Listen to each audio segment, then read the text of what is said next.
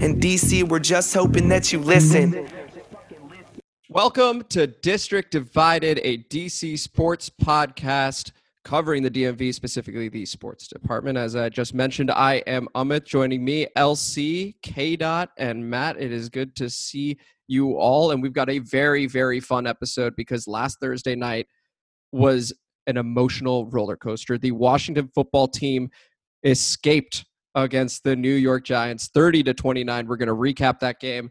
Basketball season is right around the corner for the NBA. So we're going to go around and talk about which player on the Wizards we are most excited to see this coming season and this preseason. And then the no-hate debate, which celebrity do you want to see give out a first pitch or coin toss to begin a game? And then, of course, it's the State of the Union, your DC Sports wraparound coverage segment. Now, before I get into my tremendous Taylor Heineke bias over here, we're talking about the Washington football team and the New York Giants.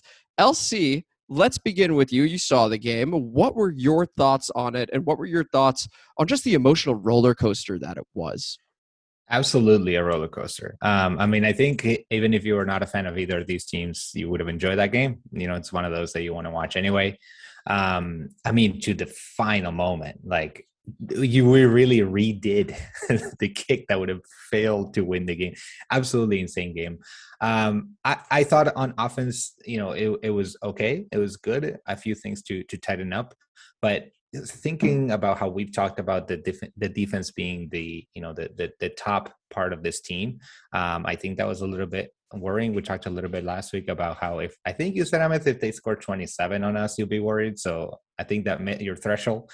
So I'm gonna assume that you're worried. So it's one of those where you feel euphoric because you won the game. You're like, I can imagine them being in the locker room like, hell yeah, we won that. But then as that was Thursday, as Saturday hits and you think back in the game and shit, are we in trouble? We need to do way better than that. So I think it was super happy we won. That's great. But if you look at it with a little bit more of analytical eye, objective eye, there's a lot to work on. Oh, absolutely. And thank you for that recap because 27 points. I thought you'd think the defense is good, but it struggled. It struggled again. K-Dot, I want your thoughts on the game and also your thoughts specifically on how the defense did. Go ahead. So, here's the thing. If you ask me that night or the days following, I'm still riding a high, right? But we almost lost to a New York Giants team in which nobody's really expecting to be competitive this year. So there is a little bit of, all right, let's pause for a sec. Good things you could see on certain sides of the ball, but defensively, there are some things that we definitely need to shore up. And it's the same thing I've been saying, which is more than anything at the linebacker position.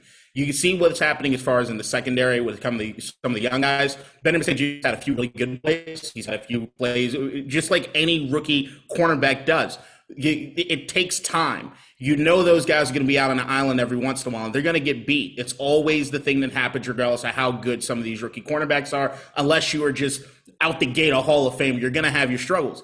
But defensively, there's still certain things that the linebacker position will concern me. Jamin Davis, I will actually give credit to, has had an amazing game compared to what it is that we saw the first game. I was looking at PFF's rankings, and he's coming in pretty solid across the board, especially in the coverage. He's ranked 11th amongst linebackers going into last night's game as far as in pass coverage. So you can see the speed and everything that he has is really doing good things. But as much as he's doing great things when it comes to the pass defense, John Bostic is still a liability when it comes to coverage. And you can see a lot of those times he bites so hard on some of the play action that he's just never in the right position to make the play. And you see a tight end streaming across or wide receiver streaming across right in that second level, catching the ball right behind him.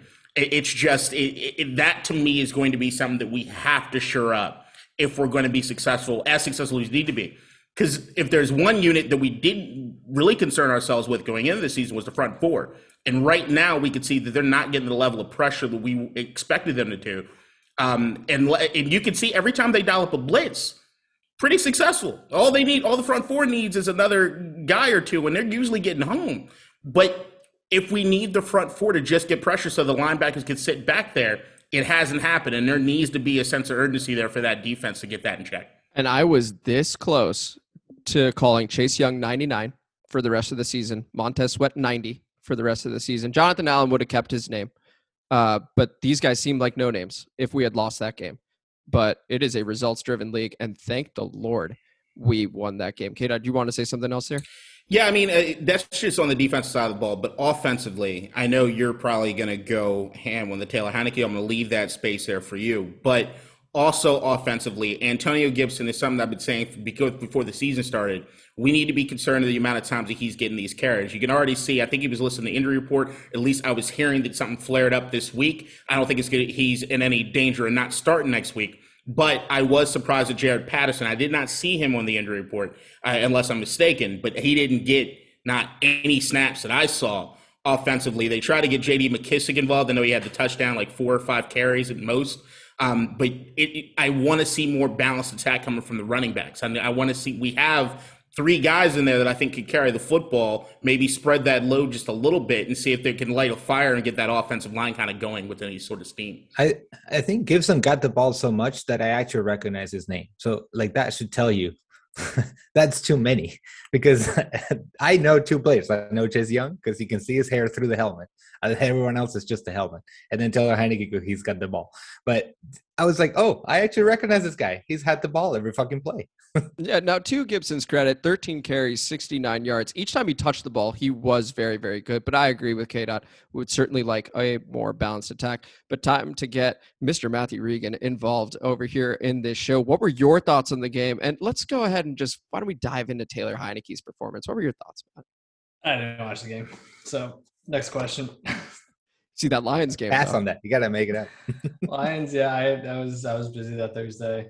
I didn't put the Washington football team on my agenda. I know. I work on a Washington sports pod, but for some reason that was not on my to-do list. But hey, happy for you guys.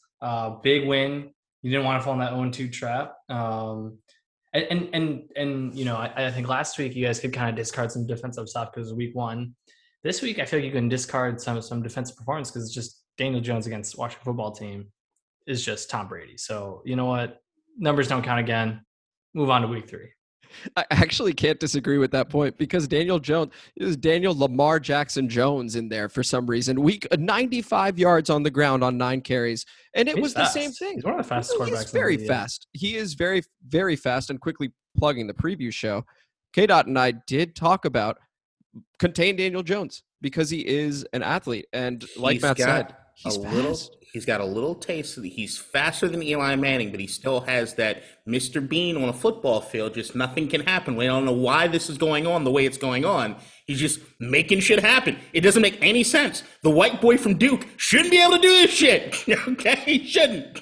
But let's talk about the other white boy from Old Dominion, Taylor Heinicke, number 4, but number 1 in our hearts, 34-46, 336 yards, 2 touchdowns, 1 devastating interception, well, potentially devastating interception that almost ended the game. But I thought overall he started off very slow. Let's begin with that. He was nervous. You could tell. He had a couple of very high throws. I think the anticipation of the game got to him. He turned into a sack. I've never seen him do that before, where he just stumbled over his own feet, but he settled down. As the game went on and as he got more opportunities, he settled into the game.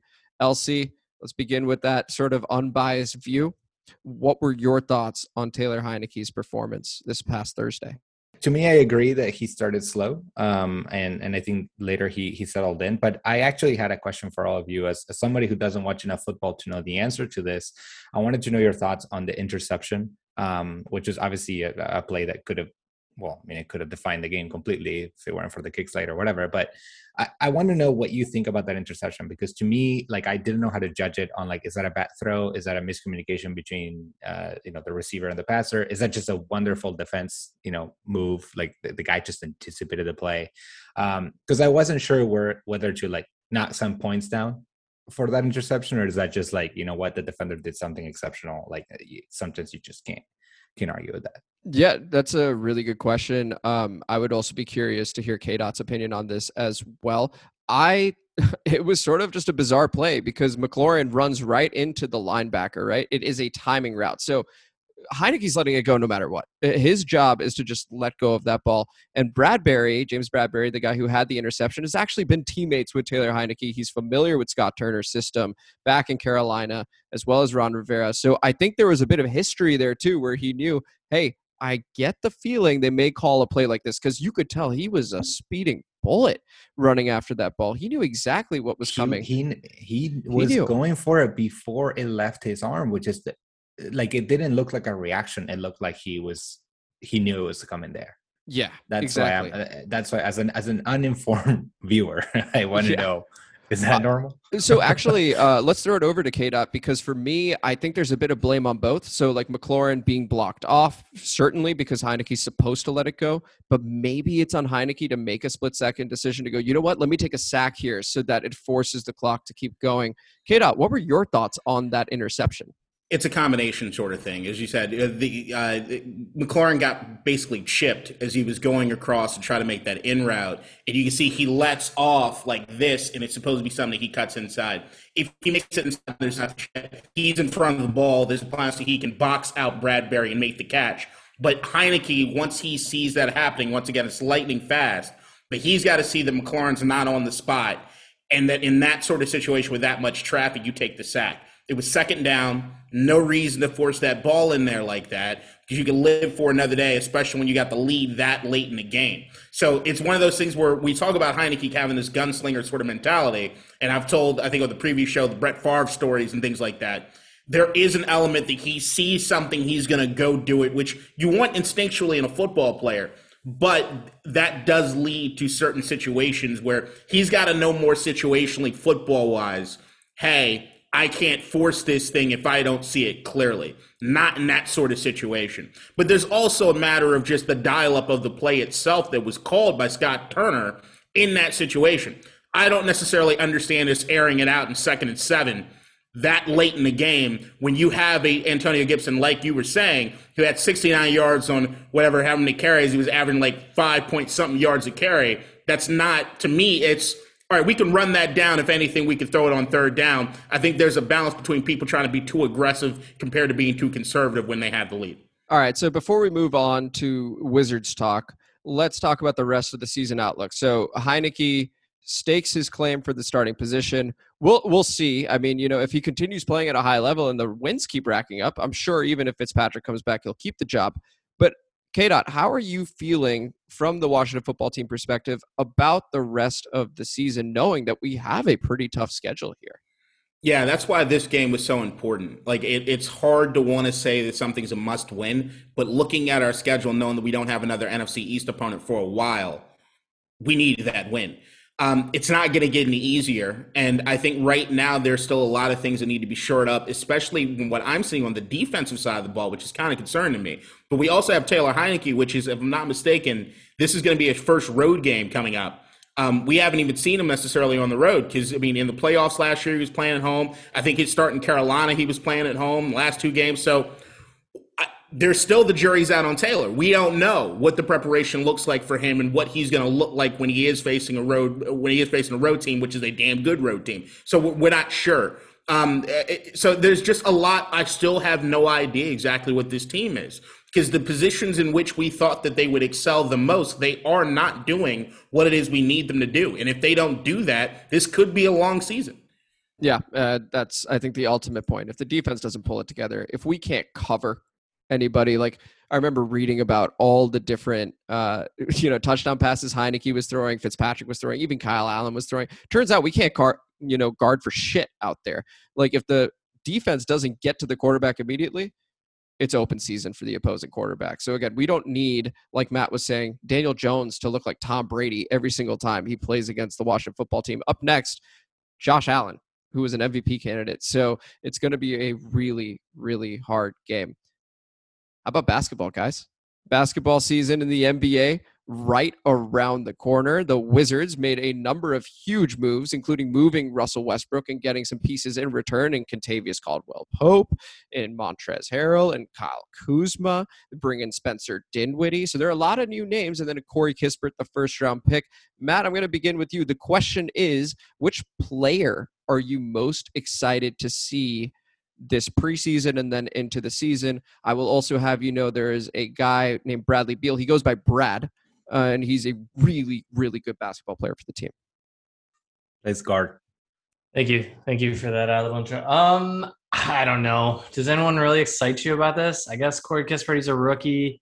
You could say KCP. I know about him from his Pistons days. He was drafted at that exciting. Kyle Kuzma, I don't know, seemed to hit a plateau in his career. So I guess I'm going to say by default, Corey Kispert had a really good career at Gonzaga. I don't think he's a super high ceiling player, but can be solid. So I guess it's just by default a rookie excitement. But I'm not excited about this Wizards team. I mean, I don't know why. It was last year. We had a year with Russ. Kind of wanted to keep that going. And this team is just less exciting. They might be better. I don't disagree with the moves, but I think going into the season, I'm less excited about the team. Okay, and I want to hit on that point a little bit later. But first, LC, how about you? Who are you most excited to see this coming preseason and season?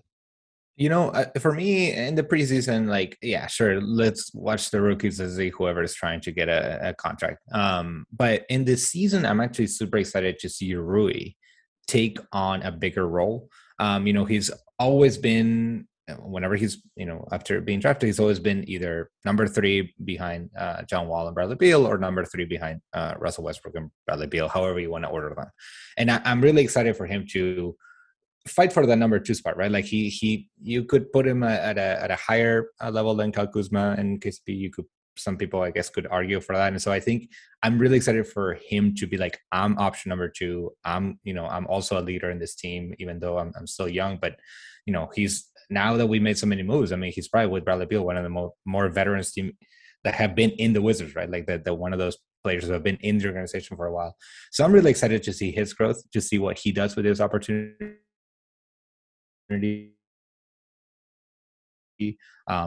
Super excited to see what he can do. Yeah, no, I'm also very, very excited. I think Rui Hachimura is a fantastic call over there because, yeah, I think last season was his season, and this one especially is his season. K-Dot, the floor is yours. Who are you most excited to see on the Wizards? All right, preseason, fuck that. It's football season. I ain't watching no goddamn preseason basketball games. I'm sorry. I'm just going to keep it honest. So I'm going to go regular season. I'm going to say, actually, you're right on mark with Rui, LC, but I think I'm going to go with something a little more boring, which is Brad Beal.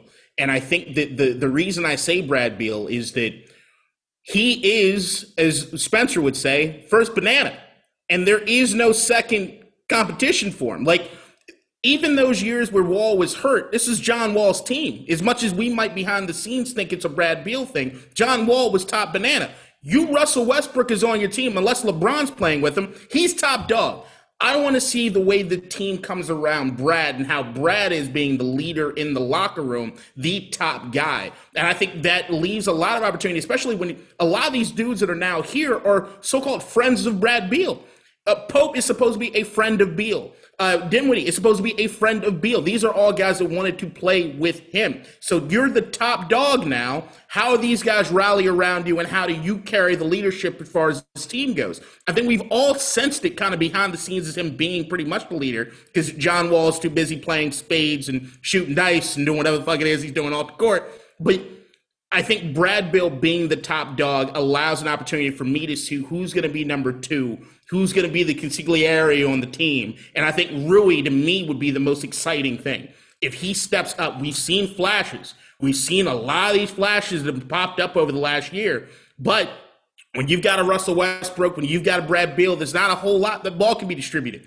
I think right now Rui could be the second banana for a very exciting Wizards team that I actually think are better than where they were last year. And I think them learning from Russ in that 1 year and learning the hunger and how you're supposed to conduct yourself in training only helps Brad and his leadership mentality, because we know he's a hard worker too.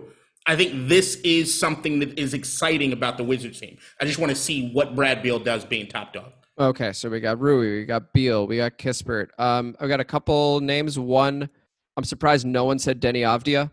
I know that he hurt himself last season, and there were some expectations to see if he could grow in a role. But I'm not going to say Denny Avdia, though I am excited to see him. When we realize we're not a top 4 team in the East, we're not potentially not even top 6. We might be in the play-in all over again. We'll see. But when we talk about a culture change and when we talk about a guy fitting into the DC culture, I think Montrezl Harrell gets me more excited than anybody else, because this guy, he played in the Big East with Louisville, so he's familiar with Georgetown. He's familiar with just playing tough basketball. When he called Luka Doncic a bitch ass white boy.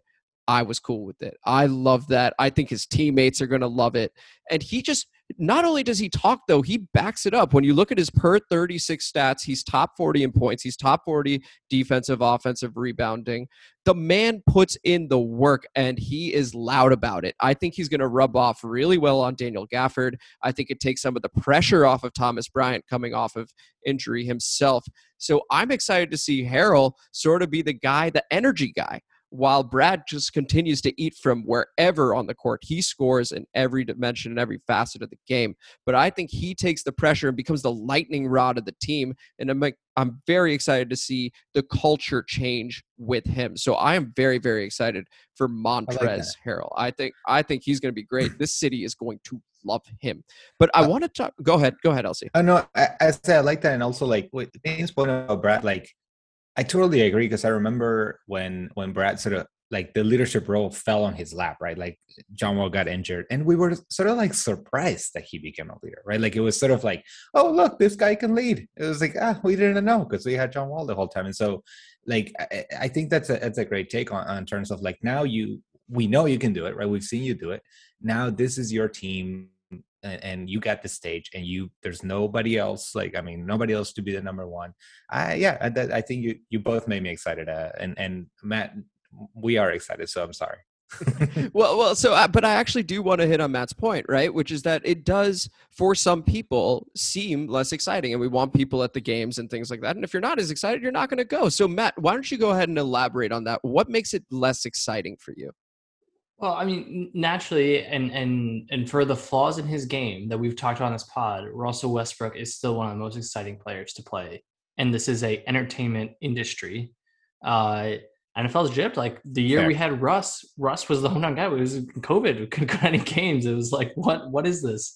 So, I think Rui Hachimura is a good player. And I think all these moves, I support the moves from a franchise standpoint, but as who do I want to go see watch every night? Like Russ is a more exciting player to watch than Bradley Beal. Like Bradley Beal's better, but like, he's probably just kind of picking apart, hitting good shots, getting layups and right. So like, it's more exciting, to see Russ.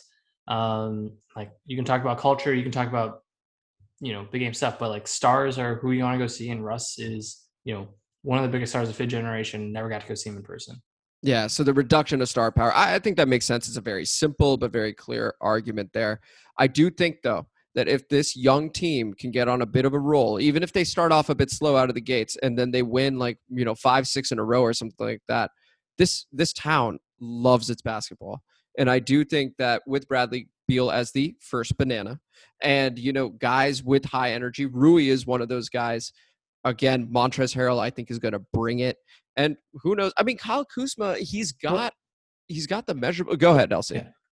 Well, I think we also need to say that, like, just like we're expecting Rui to take a bigger role, Kyle Kuzma and KCP are coming from playing with LeBron and AD, right? Like, they're coming from playing with full attention on someone else, right? And like they were able to play whatever they wanted to do, and nobody's going to say Kyle Kuzma lost that game when LeBron's on the court, right? It's just not going to happen.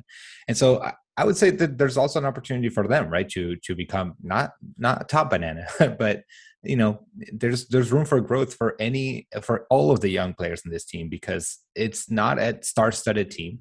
It's a team where you can make your own footprint. And I think that some of those players may surprise us, and they may be like, you know what, now that I don't have LeBron and AD on my team, and I have Bradley and I have Rui that are, someone I can play more eye to eye with, then it's a different dynamic, and that maybe they are absolutely able to take leadership. They just couldn't do it next to.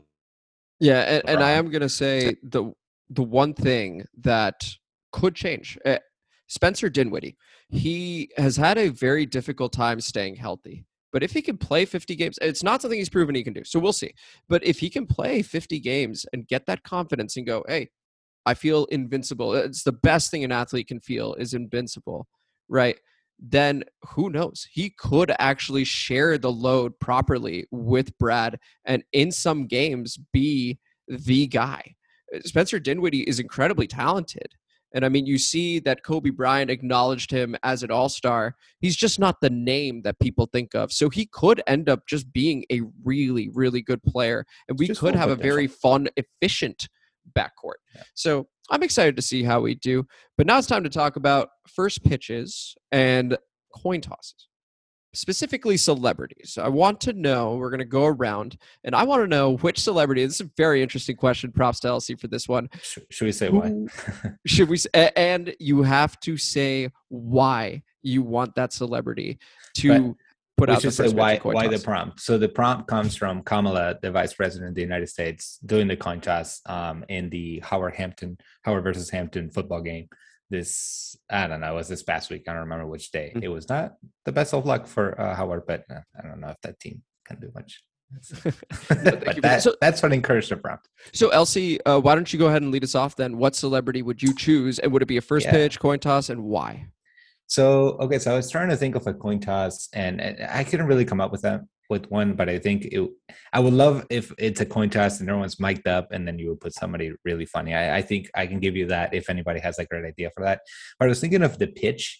I have two sort of different ones. One would be like, I would love maybe a younger version of Jim Carrey doing some like really funny physical comedy pitch. Like, he could just do some like, that man was just an artist with his body and his physical comedy, just like Ace Ventura throwing a pitch. I would love to see that. And on a similar note, maybe like an Olympic athlete like Simone Biles just doing some freaking pirouette and then just at the end just throws the ball. Like, those people who do like a flip throwing. So something massive like that would be pretty entertaining. Okay, I love those shouts. K-Dot, how about you? Yeah, so one is fantastical in the sense of can I do both? I'm going to do a coin flip, but I'm going to spend a little time on that, and I want to spend time on the first pitch. Hell yeah. So coin flip, it's when the Washington football team finally decides the name, I would love to be able to resurrect Chuck Brown, go legend, to flip a coin to be able to kick us off, because I don't think there'd be anything more DC representative than that shit happening. That'd be the shit. Still, greatest concert I've ever been to in my life, Concert Hall, Chuck Brown and the Roots, was amazing. All right, but going for first pitch, this guy can still do it, and I think we all got bamboozled a few years ago when we missed the opportunity to boo former President Agent Orange bitch boy Trump throwing out the first pitch in Nats Park. We wanted to boo your orange ass, son. And you didn't give us the opportunity because you backed the fuck out. You punk ass bitch. Like, that's what I want. I want the opportunity to go boo that motherfucker. Like, that's what I want. He should have threw out the pitch. I need Philadelphia energy. I need batteries getting thrown. That's what the fuck I need. I need that. I need the team to turn their back on the asshole throwing the first pitch. I want the catcher to be able to say, hey, that ball's going to hit the dirt and just turn his back to this asshole. That's what I would have loved to see. And I expect to get it back because history robbed me of that. Because you're a little bitch, Agent Orange. You're a little bitch. That's why he didn't do it. He knew it. Things have been invented for dumber reasons. Now, so there could be a time machine in the near future. K-Dot, I guess I'll let you pick the place as well. It sounds like you would pick Philadelphia to be the place where that first pitch occurs as well. Nats Park can get it done. I think if you give us the opportunity, we can get the Boo Birds going. We can do it. I think we can get a little bit of that Philly. There's enough transplants around. I'm sure some people make the trip from Philadelphia to boo us anyway. Just keep the boos going. Like, hey, Phillies fans, if you're professional booers, come up. We understand you'll boo the game, but we just want you here to boo the president first. It's a short trip. We'll bust some of you guys in. It's what it is. Nats Phillies opening day. Boo former President Donald Trump. That's what I'd like to see. I love the idea of just let's play the Phillies. So that way we get some of them there as well. Matt, floor is yours. Who would you pick? I mean, I like the idea. I mean, I wasn't really sure. I didn't have a great answer for this, but I like the idea of like bringing in someone just to get booed, just an anti. It's not the honor. It's the dishonor. I have a question. I mean, this kind of could lead to a second no hate debate. But like, who right now is the most hated athlete in Washington? Oh, I was thinking, I immediately jumped to Bryce Harper. Not anymore. I think after we won, it was like it's over. Yeah. I don't know. That's a good question. I don't know about that. I don't have an answer. But some sort of former athlete, does anyone come to mind? I also really like to see, do old time athletes still have it? You know, Like I always like the idea of like, can Randy Johnson still pipe like 95 up in there? Hell yeah. Or would you want to see like the disastrous fall? Like someone should be good. Like didn't Colin Kaepernick have like a bad throw or something, even though he was like a really good baseball player too? Like Anthony Fauci. Yeah. No, Fauci had a terrible first pitch. Yeah. Man. Like, But you knew his that brought down the image so it brought down his image, but it gave faith in science to everybody, true. right? Where they were We- like, okay, so we this know is what he spends 0 minutes on sports. This man does not This give dude's reps. a straight up nerd. We could trust him to making say. sure He's like this a vaccine works. 75-year-old nerd, dude. Okay. But I would say just for the pure, and I'm not a native DC guy, but like, would Joe Theismann get the biggest hype up? No, Joe's like around it. too much. right. Joe's around. That's fair. It's not really coming back. Joe do this podcast tomorrow. He just likes the exposure. All right. Well, who would get the biggest? I'm not a DC guy. Who would get like the biggest applause from the crowd? Ovechkin might. Ovechkin. Yeah. I mean, everyone's obsessed with Ovechkin. I mean, the way he celebrated again, after winning the Stanley Cup. That's pretty wild. How could you not? I think Ovechkin would be the guy that gets the biggest ovation. I think if they reunited some of like the 05 Washington formerly were football team players, like if you got Chris Cooley, Clinton Portis, if he doesn't go to prison soon, really hoping you don't, buddy. Santana Moss and those guys just came back and did so. I think that'd be kind of like a Sean Taylor tribute sort of thing. Like that to me would be like. Well, amazing. actually, considering it's a first pitch, so implied baseball game. How about Howie Kendrick?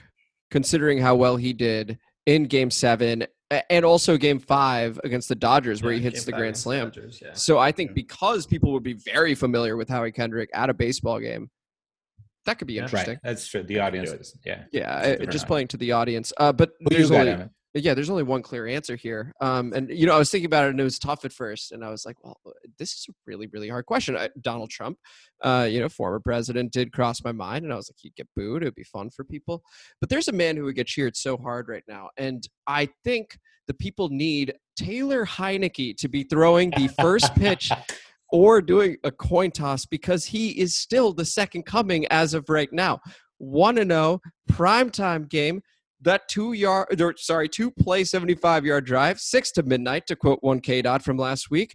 I mean, the guy's walking on water right now. Who wouldn't want to see Taylor Heineke, arguably the best quarterback in the NFL right now? Go ahead with the first pitch. Amit is getting a very Amit to Taylor Heineke is LC to Diego Armando Maradona. We're getting close. Yeah, we're getting there. We're getting there. One regular season win. Fully justified. Thank you. So tell me when you have a shirt with his face on. Just might get there right after the Who's Brad shirt. I have a Taylor Heineke jersey in my shopping cart right now. There you go. See? This is how much football means to this city. I mean, this is what we're talking about here. So my pick would be Taylor Heineke. If I were to pick just another celebrity, let's see. I'm doing this on the fly. Dua Lipa. I don't care. Very attractive. Let's see if she can pitch too. I'd like to see Shaq, because I want to see how big, how small the ball looks like. Like, is it like a ping pong? Like, does he throw it like beer pong? It's so little. I think that's a good point. I think Shaq is a good shout as well. Any final celebrities you want to throw out before we move on to the State of the Union? No. Dale Earnhardt Jr. From inside his NASCAR. He gets to drive it out and he gets to drive it on the mound, throw it, do a few donuts, leave the field just a sobbing fucking mess, and just drives off. It's just, I know he's a Washington football team fan. I don't know if he's a Nats fan. I know he's a diehard football team. Tell you what, who I would actually really love? Kenny Powers. Fictitious character, but Kenny Powers throwing out the first pitch. I don't know if you guys have seen Eastbound and Down, but if you have, there is a scene where he's in Mexico and he drives out in a motorcycle. And he's like, can I get an El Ballo? It's one of the most racist things ever. And he gets a ball and he chucks it. And he goes, if you were in America, there'd be a radar gun. And it would read 101. It's iconic and it's excellent. And I would just burst out laughing if I saw Kenny Powers throw out the first pitch, aka Danny. If you're going fictional stars, I'm just waiting. Maybe Washington get on the list. We know Ted Lasso is going to do it soon enough. Absolutely. Can we just be the guys again? All right. Well, I'll reach out to release season 3. Right. I'll reach out to Jason Sudeikis on that one. But that's going to conclude the No Hate debate this week. And now we're wrapping up with a very quick State of the Union, your DC Sports wraparound coverage segment. Let's begin with the bad news. The Washington Mystics. They had to win one of their last 2 games. They didn't. And one of those games was against the New York Liberty, who had lost 7 games in a row. We lost to them. When we needed a win most, shockingly, our fully vaccinated coach, Mike Tebow, got COVID, so he wasn't on the sidelines. Lose the 2 games. The season is over. We had a championship ceiling and a playoff floor, and we decided to take a hammer and just hit the floor. Fell right out. Lord knows where we are now, but the season's over. Off season, enjoy it. Enjoy it. The Washington Spirit do not deserve an update, so just a rough week for women's sports until they get fucking vaccinated. It's as simple as that. You want an update, get vaccinated. So that's the Spirit. DC United 1-1 last week. We beat Chicago 3-0 and then lost to Atlanta United 3-2. That was a tough loss over there, but we're now in 8th place, just a point off a playoff spot and exceeding expectations. Exceeding expectations for this season. It was a lot of rebuilding. But Hernan Lozada, head coach, has done an amazing job. So we'll see how we continue. Up next, at home against FC Cincinnati this Saturday at 7:30 p.m. The game can be seen on DCUnited.com and NBC Sports Washington. Maryland football, 3-0 on the season and 1-0 in Big Ten play. A 20-7 road win against Illinois, the Fighting Illini. Up next, Saturday at 3:30 p.m. against Kent State. And that game can be seen on the Big Ten Network. And finally, K-Dot and I are going to have a full preview show where we deep dive into this. The Washington football team play the Buffalo Bills in Buffalo, Orchard Park, 1-1 Buffalo Bills this Sunday, 1 p.m. You can see the game on Fox. And that concludes the State of the Union, your DC Sports wraparound coverage segment. And this is District Divided. I am Amit. That is LC. That is K-Dot. That is Matt. Thank you so much for listening. Thank you for putting up with some of the technical difficulties in the middle there. Really appreciate it. And we will see you guys next week, Wednesday, 3 p.m. Take it easy, guys. Stop running, President Agent Orange, you bitch boy.